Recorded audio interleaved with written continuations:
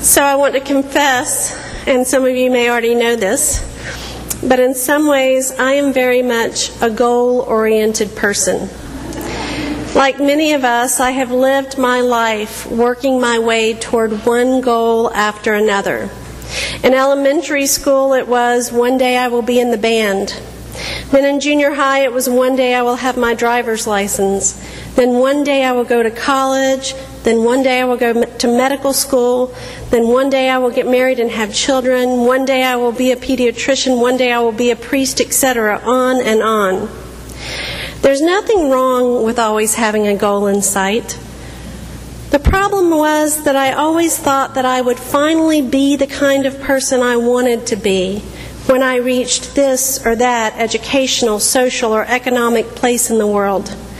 Then, I told myself, I would have the time and the means to love people more fully, more completely, more the way God wants me to. Now, not all people are wired this way. Not all people are so focused on the end dream or vision. Instead, some people are process-oriented. Process-oriented people believe the journey itself is the goal. The process is just as, if not more, important than where one ends up. So, are you a goal-oriented or a process-oriented person? Well, for Christians, the distinction between goal and process isn't all that simple. The kingdom of heaven is both our vision for the world and the way that vision becomes a reality. It is both our future and the shape of our life in the here and now. It is both the end of the journey and the journey itself. It is both the end and the means. We Christians don't always do a great job of living as if this is the case. But there is a movement within the church right now that is attempting to bring the ends and the means back together again. And the movement is called Slow Church. The Slow Church movement is skeptical of church growth models that make Christianity into something that can be packaged and sold. It is skeptical of church growth formulas that promise efficiency, predictability, control, and quantifiable results. In fact, Slow Church is not a growth strategy at all. It's a way of reimagining what it means to be a community of faith rooted in a particular time and a particular place. For Slow Churches, it's all about sharing God's love with one another and the world around us. This work requires intentionality. It requires listening to the world around us, especially our own neighborhoods and communities and those right in front of us. And it requires great patience. In a world that prides itself on fast results and ever-increasing numbers, this way of being in the world can be incredibly countercultural. Of course, it's not the first time that a culture and the gospel have clashed. We see this tension throughout the New Testament.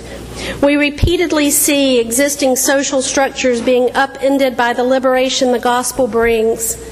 The good news of God in Christ bursts all the old paradigms that try to contain it and try to make it conform to the rules of the world. We see this in our reading from Acts today. The passage begins with Paul and the others on their way to pray when they meet a slave girl with a spirit of divination. She's known for her ability to see into the future. And because many anxious people are willing to pay to know what their future holds, her owners are raking in the money. When this girl meets Paul and the others, she begins to follow them, testifying, "These men are slaves of the Most High God, who proclaim to you a way of salvation." Now, maybe Paul could have taken a few hours or even one day of her incessant proclamation, but several days of it was more than he could take. Irritated and annoyed, he orders the spirit to come out of her, and the situation snowballs from there. With the spirit gone, the girl's owners can no longer make money from her prophecies. Religion all by itself may be one thing, but once money gets involved, once Paul and Silas start interfering with the economic interests of others, the gloves come off. The men drag them in front of the magistrates and accuse them of advocating unlawful customs. They are beaten and thrown in prison. But that's not the whole story. At the end of the day, our passage from Acts is actually all about liberation, about breaking down power structures that enslave us and breaking down walls that divide us. The walls of the prison come tumbling down in the earthquake, and a relationship forms between the jailer and Paul and Silas. The jailer becomes more than just one who sustains the power structure of first-century Macedonia, and Paul and Silas become more than just another set of prisoners. They are all, in a sense, liberated. The slave girl is liberated too, because even though we don't know exactly what happens to her after this story, her owners can no longer exploit her in the same way for their own economic gain. This is the pattern we see throughout the New Testament. Whenever the gospel is heard in all its glory, people are liberated, no longer enslaved by or reduced to what existing power structures say of us. We see this in Jesus' life. He showed us that we are more than our economic worth, more than the value placed on us by social designations, more than how much power we accumulate for ourselves or for others. The gospel tells us that we find our worth simply in being a child of God. And knowing that liberates us to see others as children of God too. This is ultimately Jesus' prayer for us in the Gospel of John, when on the night before his death he prayed for unity. He prayed that we might be one, that we might see ourselves as one, not because we all believe the same thing, but because we are all children of God.